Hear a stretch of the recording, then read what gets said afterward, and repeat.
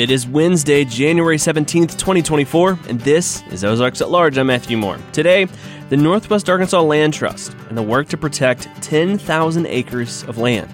It never ceases to amaze me at the awe moment that when I come through that tunnel and I start seeing all the landscape that's protected there, wow, this is here forever, and that's just wonderful. Plus, Griffin Loop wants you to come to his art without preconceived ideas. And there's nothing better than that reveal, to be surprised by something, because then that allows you to further explore what it is. And Ryan Rogers' degree in physics and theoretical chemistry don't tell his whole story. And I thought, this is like Arkansas makes a perfect pocket shape. It has a big flat top that you could just make a hole, right? First, the news from NPR. The exhibit Annie Leibovitz at Work is closing soon at Crystal Bridges Museum of American Art in Bentonville. It features daring portraits for Rolling Stone, Vanity Fair, and Vogue, as well as new portraits made just for Crystal Bridges. Only open until January 29th. Tickets at crystalbridges.org. This is Ozarks at Large for Wednesday, January 17th, 2024. I'm Matthew Moore. Ozarks at Large is a production of KUAF Public Radio. We've got a jam-packed show today, so let's just jump right in. You don't have to be especially observant to notice how quickly Northwest Arkansas is growing. Despite the steady expansion, the Northwest Arkansas Land Trust is working to ensure the metro doesn't outgrow its natural surroundings. The trust recently announced an initiative called 10K for NWA. Ozarks at Large's Jack Travis sat down with the Trust's executive director, Grady Spann, to learn more. Northwest Arkansas is a rapidly developing region. The area's population is set to hit 1 million by 2045, and U.S. News & World Report, the same people behind those best places to live lists, ranks Fayetteville as the 15th fastest growing city in the United States. Most other cities on the list are located in Florida, a state famous for its urban development in spite of considerable environmental obstacles. During the 1900s, Florida drained their wetlands to make way for cities and farmland, and now only 50% of the original Everglades remain, and biodiversity has suffered. While development shows no signs of slowing in Northwest Arkansas, there are those working to prevent urban expansion from wrecking the natural landscape that many people in this region hold dear. The Northwest Arkansas Land Trust is one such organization that has recently set a lofty goal of protecting 10,000 acres across the region. And so we want this place to remain as beautiful as it is today. We want that same beauty, that same just awesomeness of what is all around us to be available for generations to come. That's Grady Spann. He's the executive director of the Land Trust. He spent nearly 3 decades working with Arkansas State Parks before coming to the Trust, and he says his time working at parks made him realize how important their impact is on people's lives.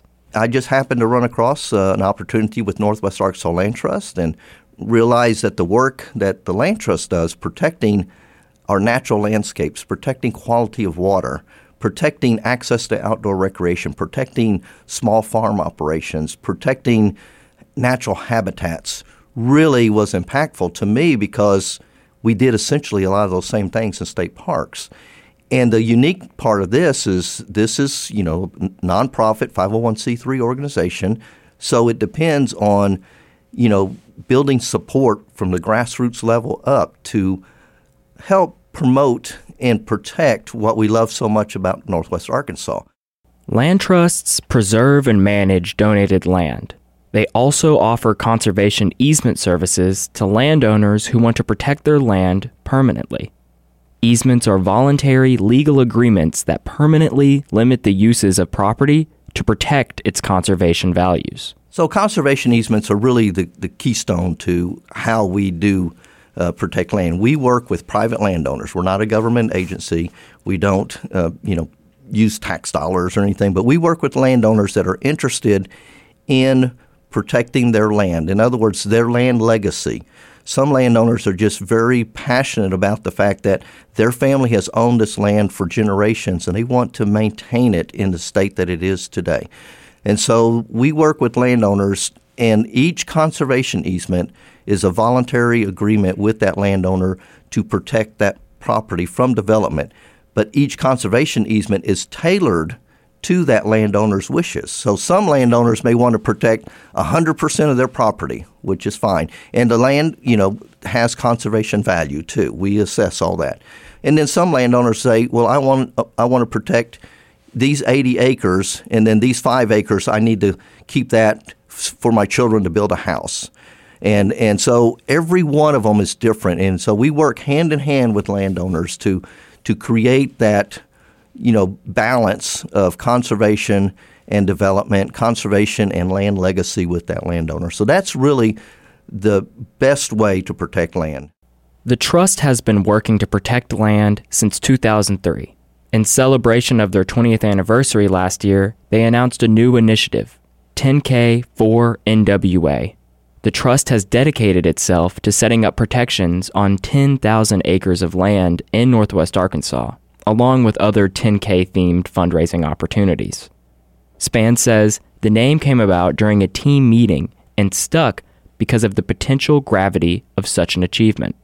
10,000 acres is roughly the size of Manhattan Island, and protecting 10K for NWA would mark a major milestone for regional conservation. They're close to meeting that goal, too. In December, the Trust finalized its 44th property easement around an area called Breeze Bluffs in southern Washington County. The 130-acre property's protection brings the Trust's total to 7,495 protected acres, nearly 3/4 of the way to 10,000. But that's not where we stop. That's just the goal for the next couple of years, we hope. And we want to continue to grow the acreage we need to protect. At 10,000 acres will simply be a stepping stone to go to the 15,000 acres to go on. But we also can use 10K for NWA as a fundraising opportunity where we depend on grassroots support. Can I get 10,000 monthly subscribers at $25 each, to support conservation work? Can we do a 10K run through Lake Francis when that all gets open as a fundraising event for supporting conservation work in Northwest Arkansas? So it was just a phrase that's catchy. It's a good goal for us. It's a big milestone to protect 10,000 acres. If you look at, in my world, state parks, that would make our properties the second largest state park in Arkansas. But we're also at 44 different properties too. So it's spread out a lot of areas, but each of those properties is significant, and the work that the conservation value it has and the impact it has on our daily lives. Spann says every acre they protect is important. However, properties are unique and offer diverse benefits. Some feature streams that flow into the Illinois River watershed or Beaver Lake watershed, which provide the region with clean drinking water. Others include farmland that are now protected sources for locally grown foods. Breeze Bluffs protection is significant as it's situated within the Boston Mountain Wildlife Corridor Priority Area, which is critical for wildlife movement. Spann says landowners are the backbone of the Trust's entire operation. They're really our strongest partners. They're our greatest support because what they're doing is giving up value to their land. If you add up all the easements that we've had put in place right now, it equals about $15 million. So it's huge, but that's land value, and they've allowed that to be put in a conservation easement, be put in permanent protection to keep this natural landscape around us that we all love so much. So, our landowners are really the heroes here that really stepped up to the plate and say, you know what, I believe in conservation. I believe in protecting this natural landscape. I believe in protection of water. I believe in making sure that this stream is always clean, and I'm going to protect it forever. Spann says he thinks Northwest Arkansas is unique in how dedicated the community is to preserving its surrounding landscape. He says it usually strikes him as he travels north up Interstate 49. It never ceases to amaze me at the awe moment that when I come through that tunnel and I start seeing all the landscape that's protected there, wow, this is here forever. And that's just wonderful. And I think communities really want to see conservation at work because, I think down deep inside, people realize that there has to be a balance. And we are the organization that can create that balance, the Northwest Arkansas Land Trust, by balancing, protection of land, protection of small farm operations, protection of natural landscapes, water sources, all the things we just talked about, in conjunction with the development that's going on here, which is a gift for Northwest Arkansas. You can visit nwalandtrust.org to learn more about the organization, 10K for NWA, how to get involved as a volunteer, or to set up an easement on your own property. For Ozarks at Large, I'm Jack Travis. Still to come on our show, Ryan Rogers has degrees in physics and theoretical chemistry. He's a scientist with artistic and entrepreneurial instincts, too. Got out of grad school, and I finally had the personal time that I could invest in figuring out how to do this. And I don't sew or anything. This is a project that I've collaborated with other folks on, talked with other experts to make various levels of prototypes. The scientist who has launched Northwest Arkansas-based brands in ceramics and clothing, and how he got there later on Ozarks at Large. Monday was the celebration and remembrance of Dr. Martin Luther King Jr.'s birthday. KUAF's Community Engagement Director, Jasper Logan, recently sat with Dustin McGowan in the KUAF Listening Lab to discuss the history and legacy of Dr. King and what it continues to mean in our community today. As a black man, I always approach MLK Day and Black History Month with this almost a little bit of tension. You know what I mean?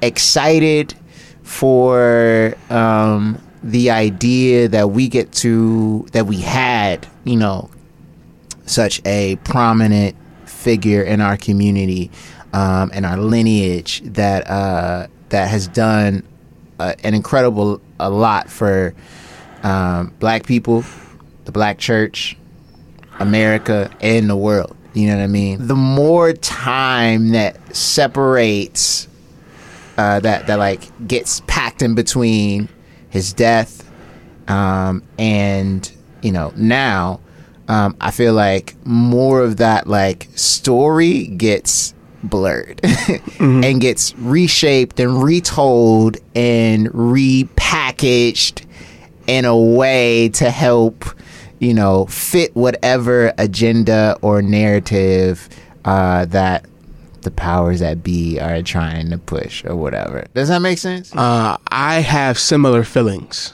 when I approach MLK Day, when I approach Black History Month.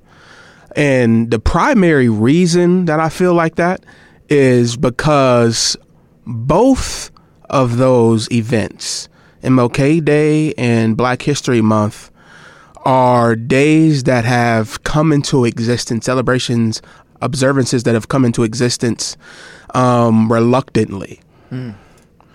And so MLK Day was something that was fought against for 2 decades. Wow. After his death. Yeah. And so and it was rejected by conservatives and liberals. Mm. Both sides. And both sides. Yeah. There's a lot of revisionist history. There's a lot of whitewashing of King. There's a lot of whitewashing of Black History Month, watering those things down. Yeah. Right, until we make somebody palatable. Yeah. We kind of make them a mascot. Yeah. For the uses of whatever we want to promote. Yeah. And so that has been what we've made the holiday by and large.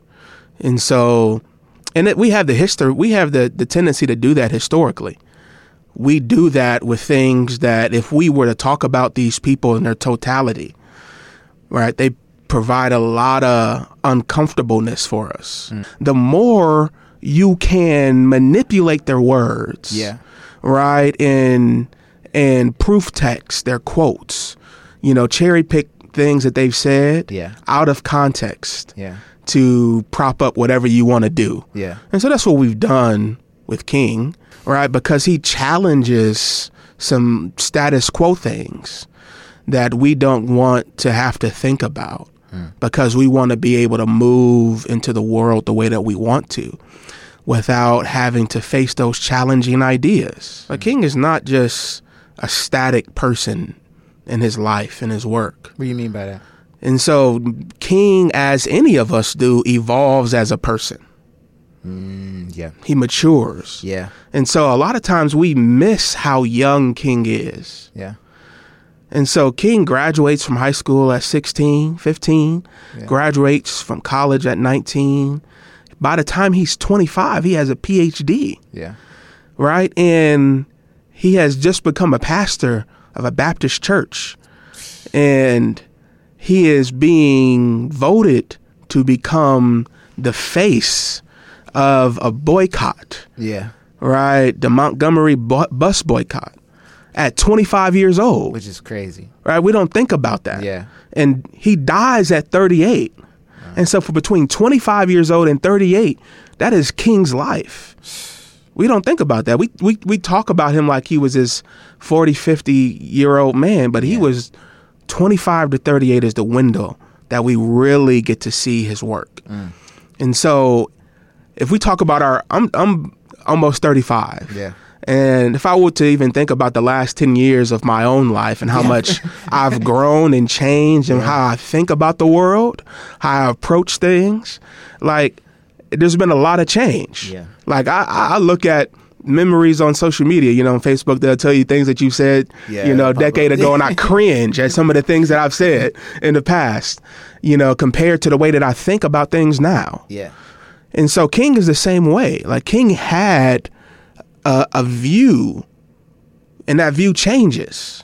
And so King becomes dangerous when he makes his shift to, and this is the last 4 years of his life, to where he is heavy on talking about economics. So he talks about the fact that he says, we like to believe that, capitalism was created in this vacuum built on the backs of Puritan values of hard work and commitment.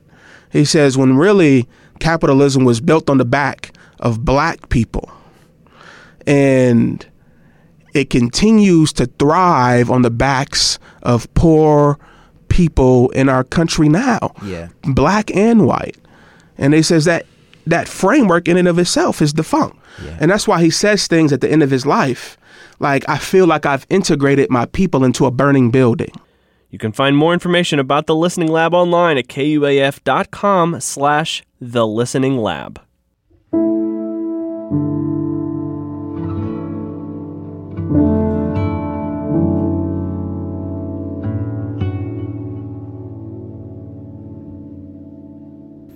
This is Ozarks at Large. I'm Kyle Kellums. Today we're adopting that well-known concept from improv training, yes and. This month there have been a pair of interviews on our show that led us to seek out two of the voices we'll hear on today's show. In a bit, Ryan Rogers. We reached out to him after talking with Melissa Taylor from the Fayetteville Public Library about the Makers to Market program.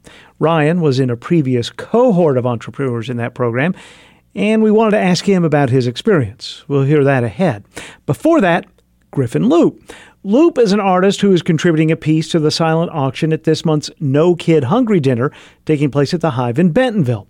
When I talked with that restaurant's executive head chef, Micah Klasky, I mentioned that I admired Griffin Loop's large public sculptures, like the resting giant paper airplane in Osage Park in Bentonville. Chef Klasky then kindly introduced Griffin Loop to me by email, and last week we met at the Ledger inside the Ramirez Room to talk about art, inspiration, and more.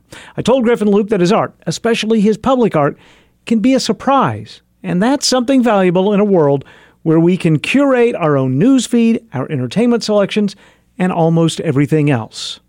A world with all information, and I'm always surprised that we want so much information before an experience.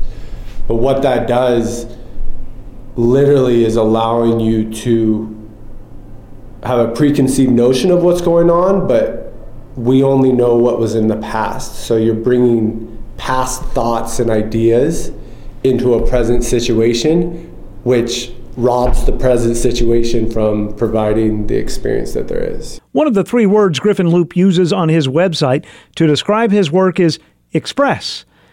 I asked him about art as expression. I believe art is our greatest vehicle to have an experience in the world because it meets everyone uniquely where they're at and allows them to go wherever they want to go after that.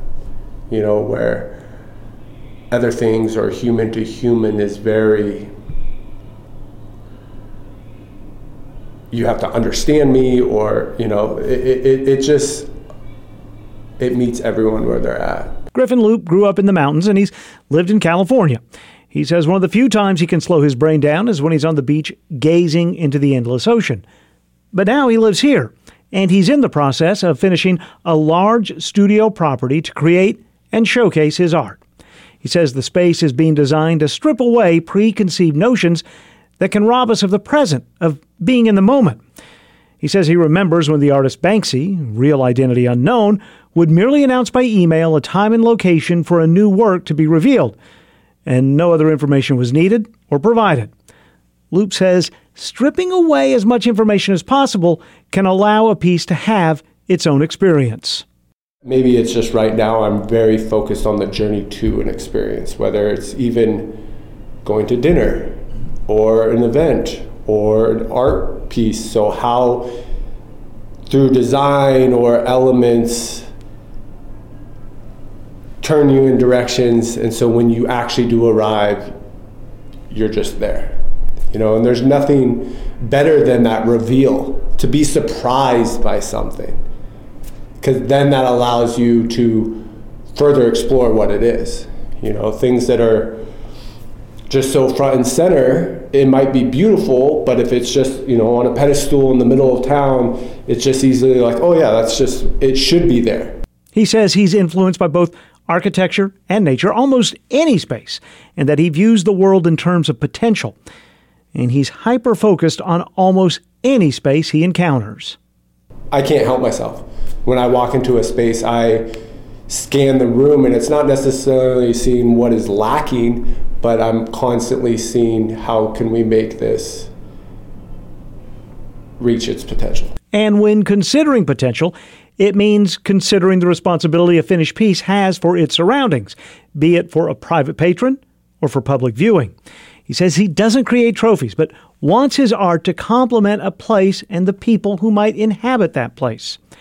When he was considering his first large piece of art, he was spending time with a great friend and mentor, Swedish sculptor Hannes Wingate, who helped Griffin move forward with his activity. He's just a very profound human. He's one of those who you don't know if he's from the future or the past. You know, he carries just this universal knowledge and just like presence, and he the first thing that he said was why. You know, and he brought that into my realm of consciousness when I was making these large items of why. And it was funny, you know, after, you know, what it did to, on my side, was make me, you know, think. And I had to adjust, you know, at times I thought I had to have too much information of why, you know. And it was funny, one of my pieces eventually, you know, he came and he's just, you know, not much emotion in the face, and he's just why. And I was kind of fed up, and I was like, because it would be cool. And he said, great, why are you getting all worked up, you know? So I love that realm of it. But for me personally, I believe, especially if we're putting large objects into the world, I feel a responsibility to have some intention behind it, but all my artwork, regardless of where I'm putting it, I take time to digest what's happening. One of Loop's larger pieces, Nest, is influenced by Wingate. Located in the Pacific Northwest, it's a steel 12-foot hand-woven dome resembling a bird's nest. It's metal, but it has no welds or ties holding it together. It was inspired by Wingate, who puts together such sculptures with natural materials. Griffin Loop's giant paper airplane, also made of steel in Osage Park in Bentonville, can certainly render surprise for the unsuspecting visitor, but at the same time, it looks at ease, as if a gust of wind picked it up and then gently settled the sculpture where it was supposed to land. Titled Launch Intention, it's part of a line of his similar works in Utah and Colorado. The airplane's developed organically after he whimsically created a 1-foot paper airplane outline for a friend. It was random. I wasn't fixated on a paper airplane, and I gave it to him for his birthday, and he said, wouldn't it be cool to make a big one? And at that moment, it's just struck me like, yes, absolutely. And I became obsessed, started dreaming about it, and I had such this desire to explore that I started talking about it. I was with an amazing group at a project out in Utah, and I started just telling people, I'm going to make a giant paper airplane. And how to build it is easy for me, but I found myself doing a lot of things outside my realm or my existing wheelhouse, convincing the company that I was working with to let me do it, raising funds, talking to the city about permits, all these things that I probably couldn't be bothered doing. And it was from that conviction of knowing that I wanted to do this. Long story short, the second plane that I made was 50 feet.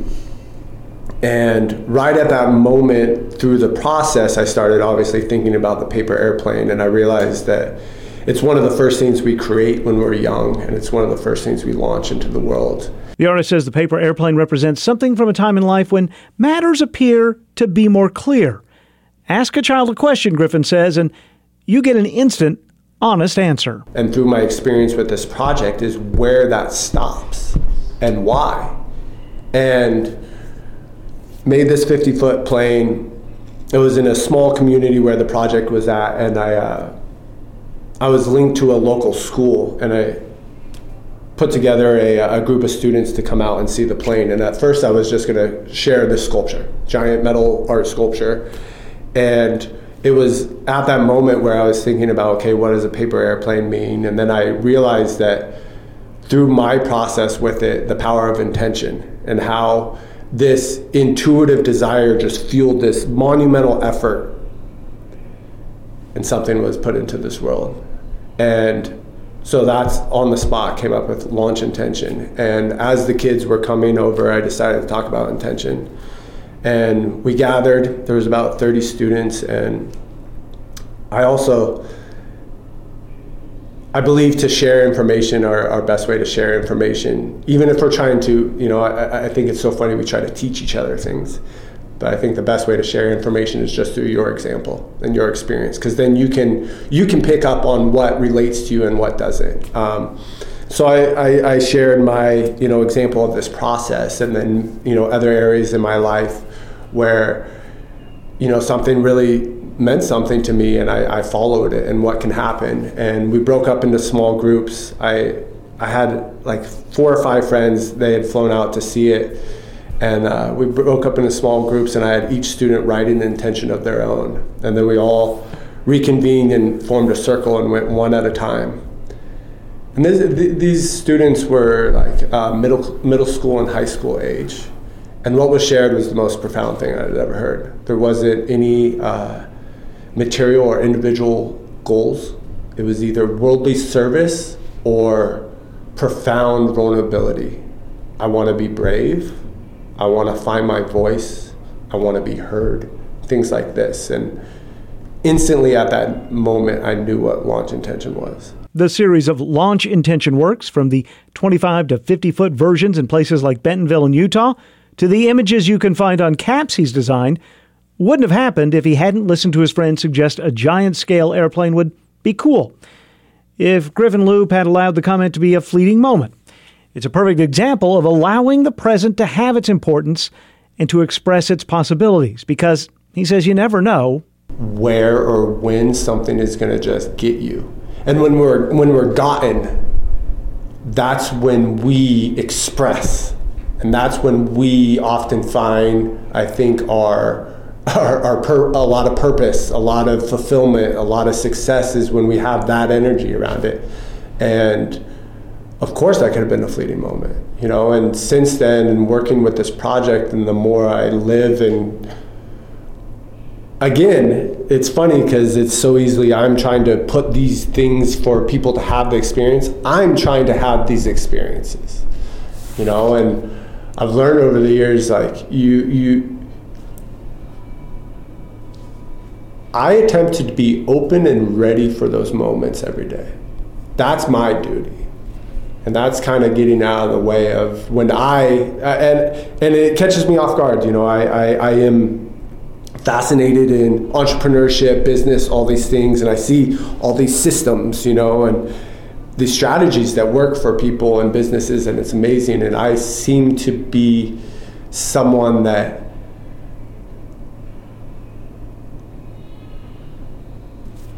I think catching those divine intersections of energy and opportunities. I spoke with Griffin Loop inside the Ramirez Room at the Ledger in downtown Bentonville. You can see examples of his work at griffinloop.com. This is Ozarks at Large. This is Reflections in Black, and I'm your host, Raven Cook.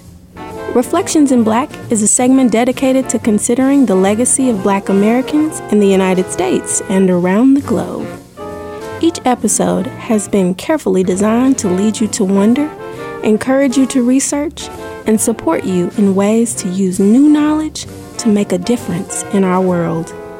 Our first step starts here and now with the new episode of Reflections in Black.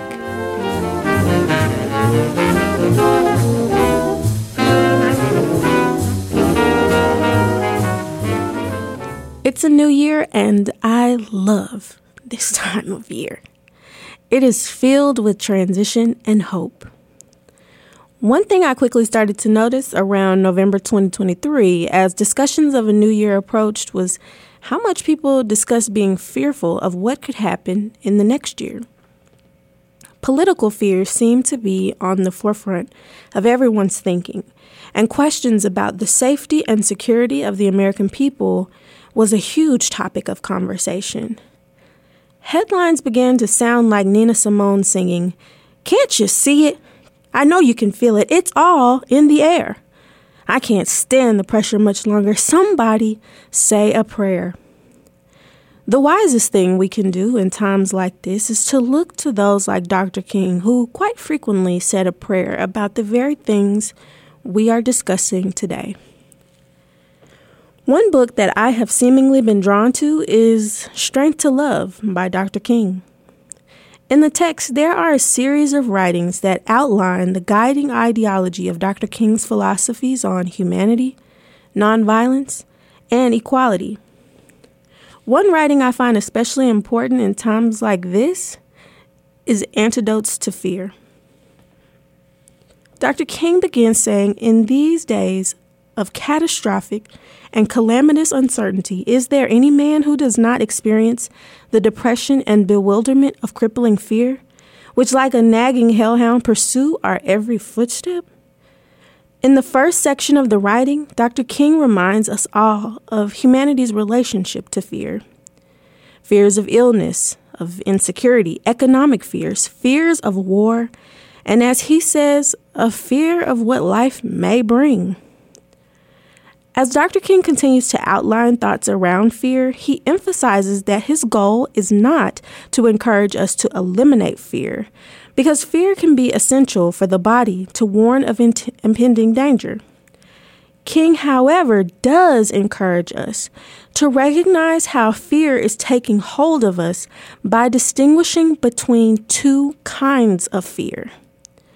King outlines normal fear motivates us to improve our individual and collective welfare. Abnormal fear constantly poisons and distorts our inner lives. Our problem, he writes, is not to be rid of fear, but rather to harness and master it. Dr. King lays out 4 significant ways I hope can be valuable as we enter a new year filled with so much uncertainty. Number 1, he writes, first we must unflinchingly face our fears and honestly ask ourselves, why are we afraid? This confrontation, Dr. King notes, to some measure will grant us power. Number 2, he teaches we can master fear through one of the supreme virtues known to many as courage. Number 3, which I think is a huge challenge for many, Dr. King notes fear is mastered through love. And lastly, Reverend Dr. Martin Luther King outlines fear is mastered through faith. Whenever I think about the complexity of these times we live in, I seek out the wisdom of Dr. King and other Black leaders who lived through even more intense times of struggle. We stand on their shoulders, and I hope in the year going forward, you will seek out this text by Dr. King and refer to it whenever times get very dark, knowing there is always light because you are here to make it. Until next time, peace.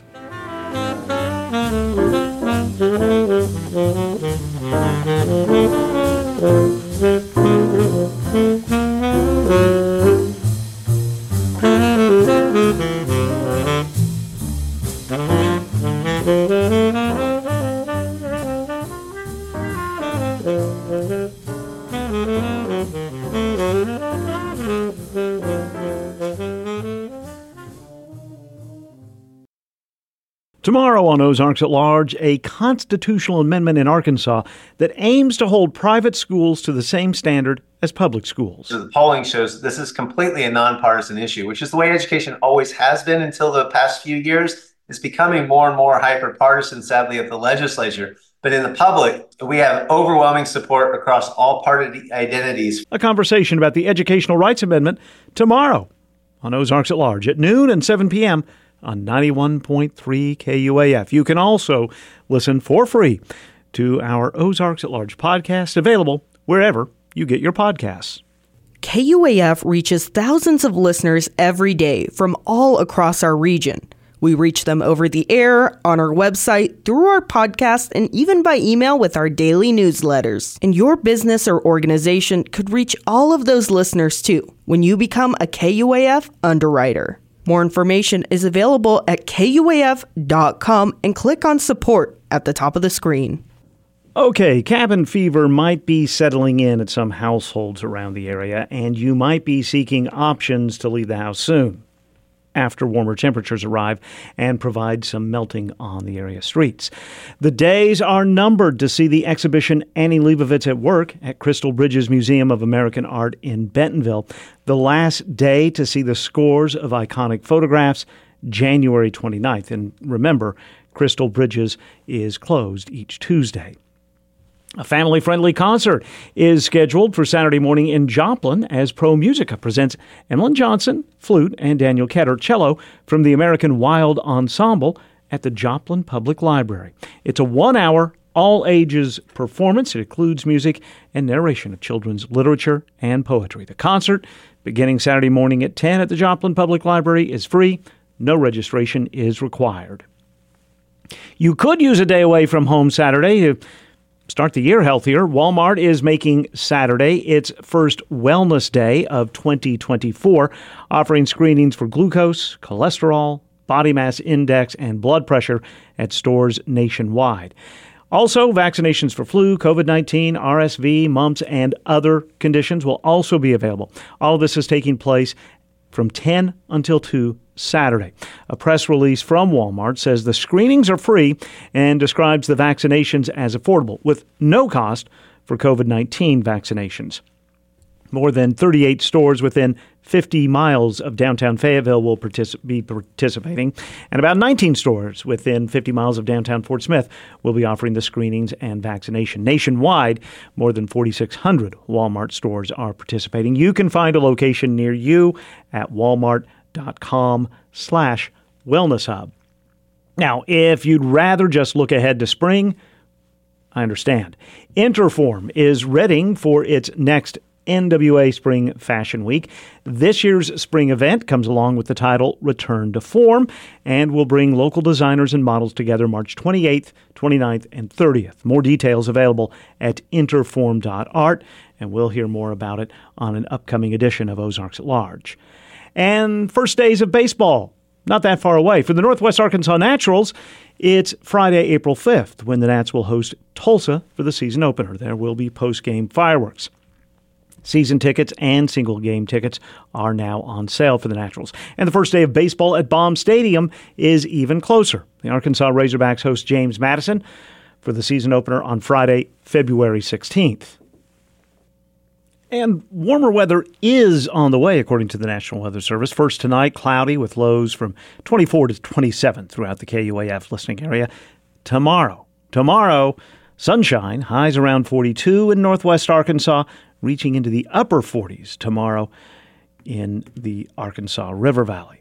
And then it's winter again Thursday night. In fact, in northwest Arkansas could be some snow flurries after 9 o'clock, lows of 12 with wind chills tomorrow night between 1 and 6 degrees. No mention of flurries for the Arkansas River Valley Thursday night. Still, though, clouds and a low of 18.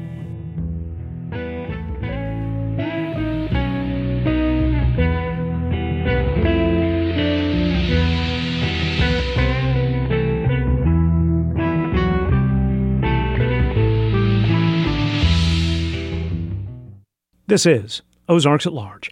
Ryan Rogers earned an undergraduate degree in physics and his Ph.D. in theoretical chemistry.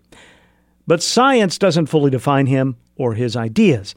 He's launched novel brands in ceramics, fashion, and education. Ryan's name came up when I was talking with people at the Fayetteville Public Library about their From Maker to Market program and Entrepreneurial Assistance Project. The next From Maker to Market is accepting applications now at faylib.org.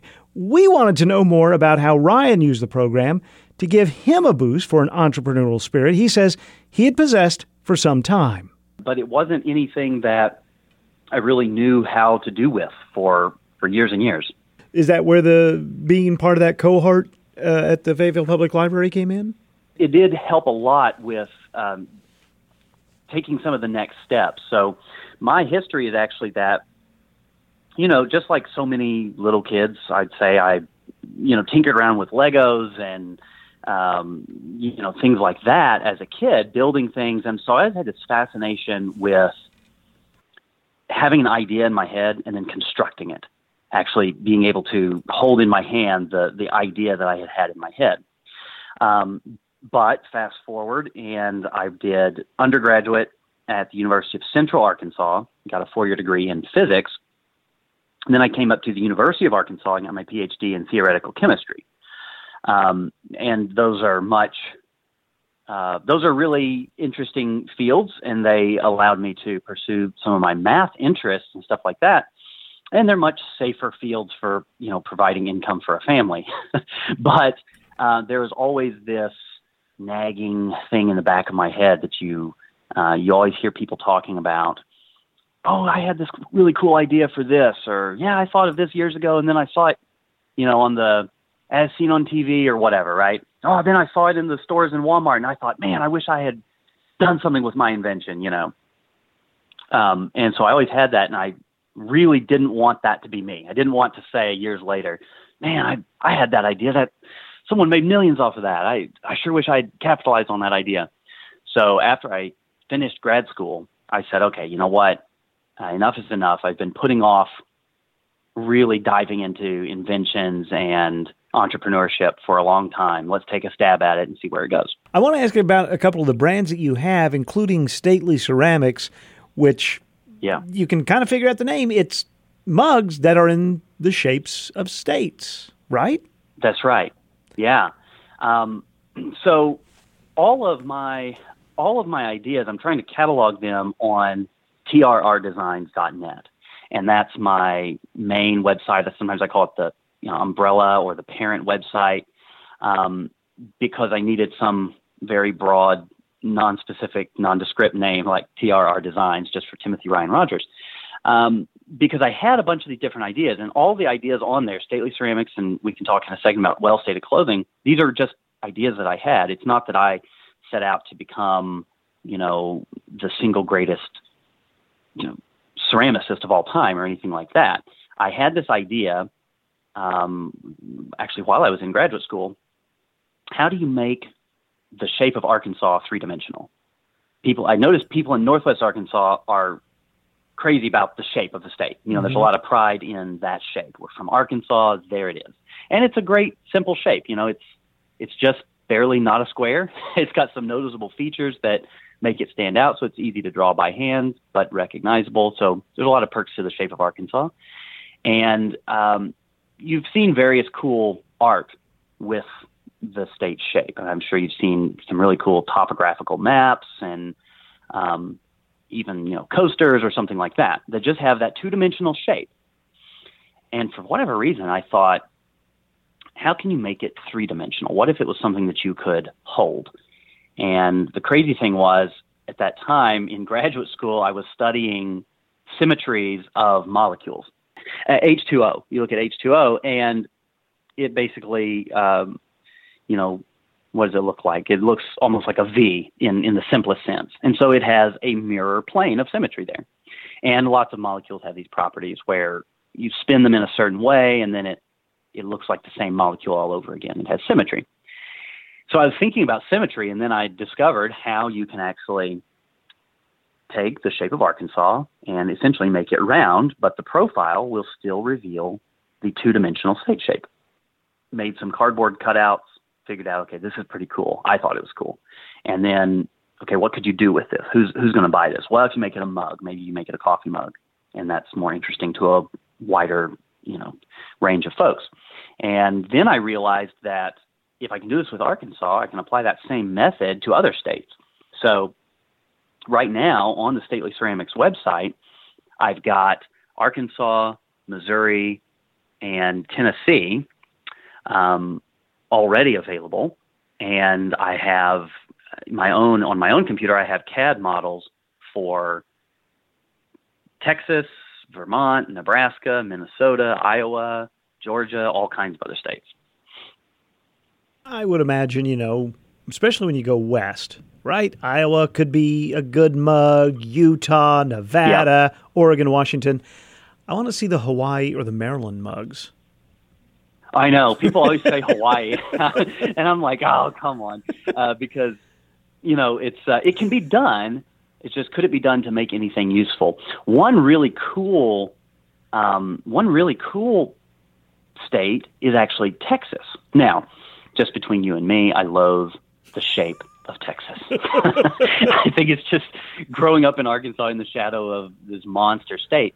And it's a horrible shape for any mug or something like that, right? It doesn't make a good mug. But in my CAD model, I'm actually planning for Texas to become like a big, decorative, floating serving platter. Well, and then Stately Clothing, right? I've got that name right? Yeah. So I called it Well-Stated Clothing. Well-Stated Clothing. That's right. Trying to make it something different from Stately Ceramics. Well-Stated Clothing. I mean, here you have shirts with pockets, and again, shape of the state is fundamental to the product. That's right. So that was a similar idea when I came to Northwest Arkansas, and I saw people love the shape of the state. Why can't you make a pocket tee? Well, and also I came up in 2015, and if I recall, around that time, pocket tees were sort of re-emerging. I remember my grandpa wearing pocket tees, right? And you always grandpas would have stuff bulging out of their pockets, and their shirt was sagging down because they were really using this pocket. But I just remember pocket tees were coming back in. There were a lot of the fraternities and sororities were starting to do these oversized pocket tees was the thing.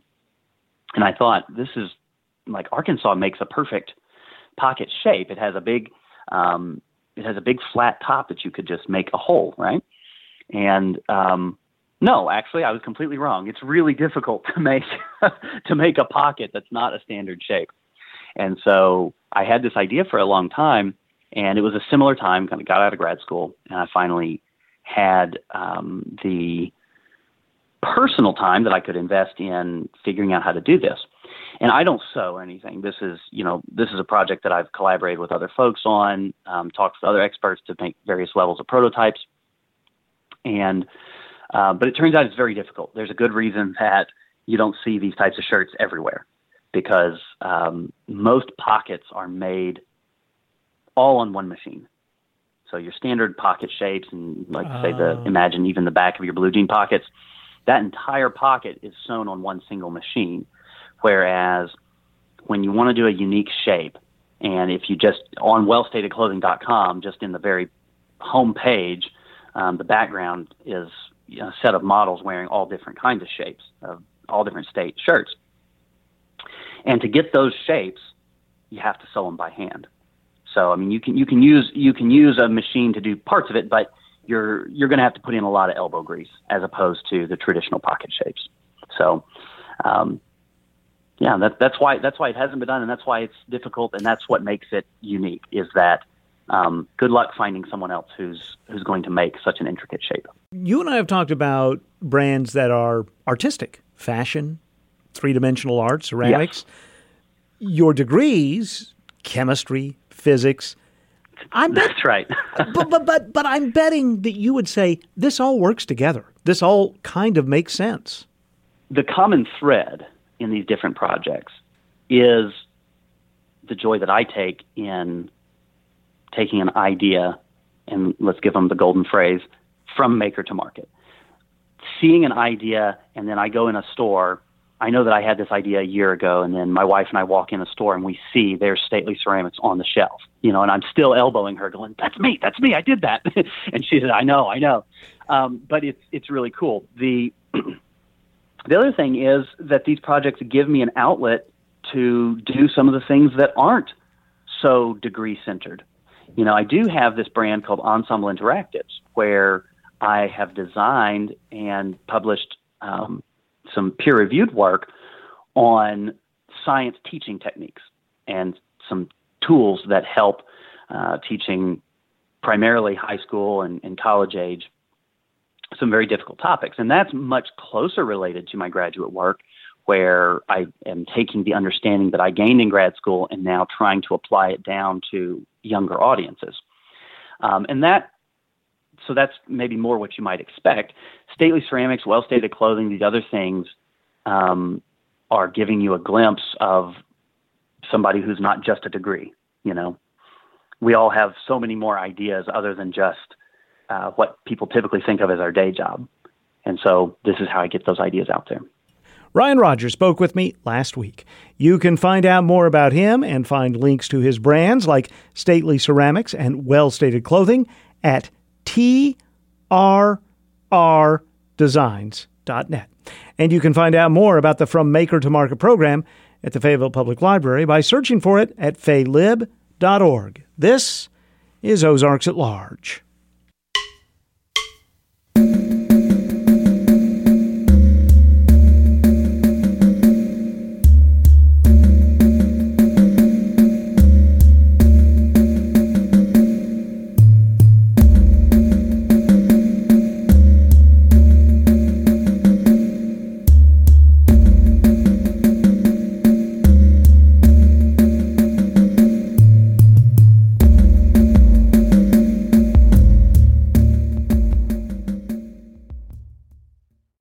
This is Ozarks at Large, a production of KUAF 91.3 Fayetteville. Contributors today include Jack Travis, Jasper Logan, and Raven Cook. Emerson Alexander is the Listening Lab Coordinator here at KUAF. Today's show was produced inside the Bruce and Ann Applegate News Studio 2. If this is your first time listening to Ozarks at Large, or your, 1,923rd time, thank you. You can find a whole host of stories, new and old, plus a link to subscribe to our free daily newsletter, the podcast, and much more, all at our website, ozarksatlarge.com. Kyle and I will be back with you tomorrow for a brand new edition of Ozarks at Large. That can be your second or 1,924th time, whichever you fall in between there. That's wonderful. Thank you so much for listening. For Kyle Kellums, I'm Matthew Moore. Stay safe, stay warm, and be well.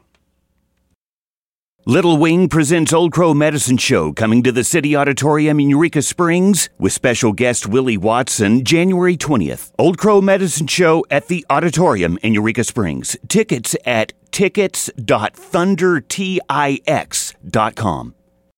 Walton Arts Center's 10x10 Arts Series presents the Galvin Cello Quartet, January 30th at 7 p.m. With members from China, Brazil, South Korea, and the U.S., this diverse ensemble presents a program featuring works by Stravinsky, Vivaldi, Rossini, Gershwin, and others, illustrating the connections that form when cultures are integrated through musical harmony. Tickets at waltonartscenter.org.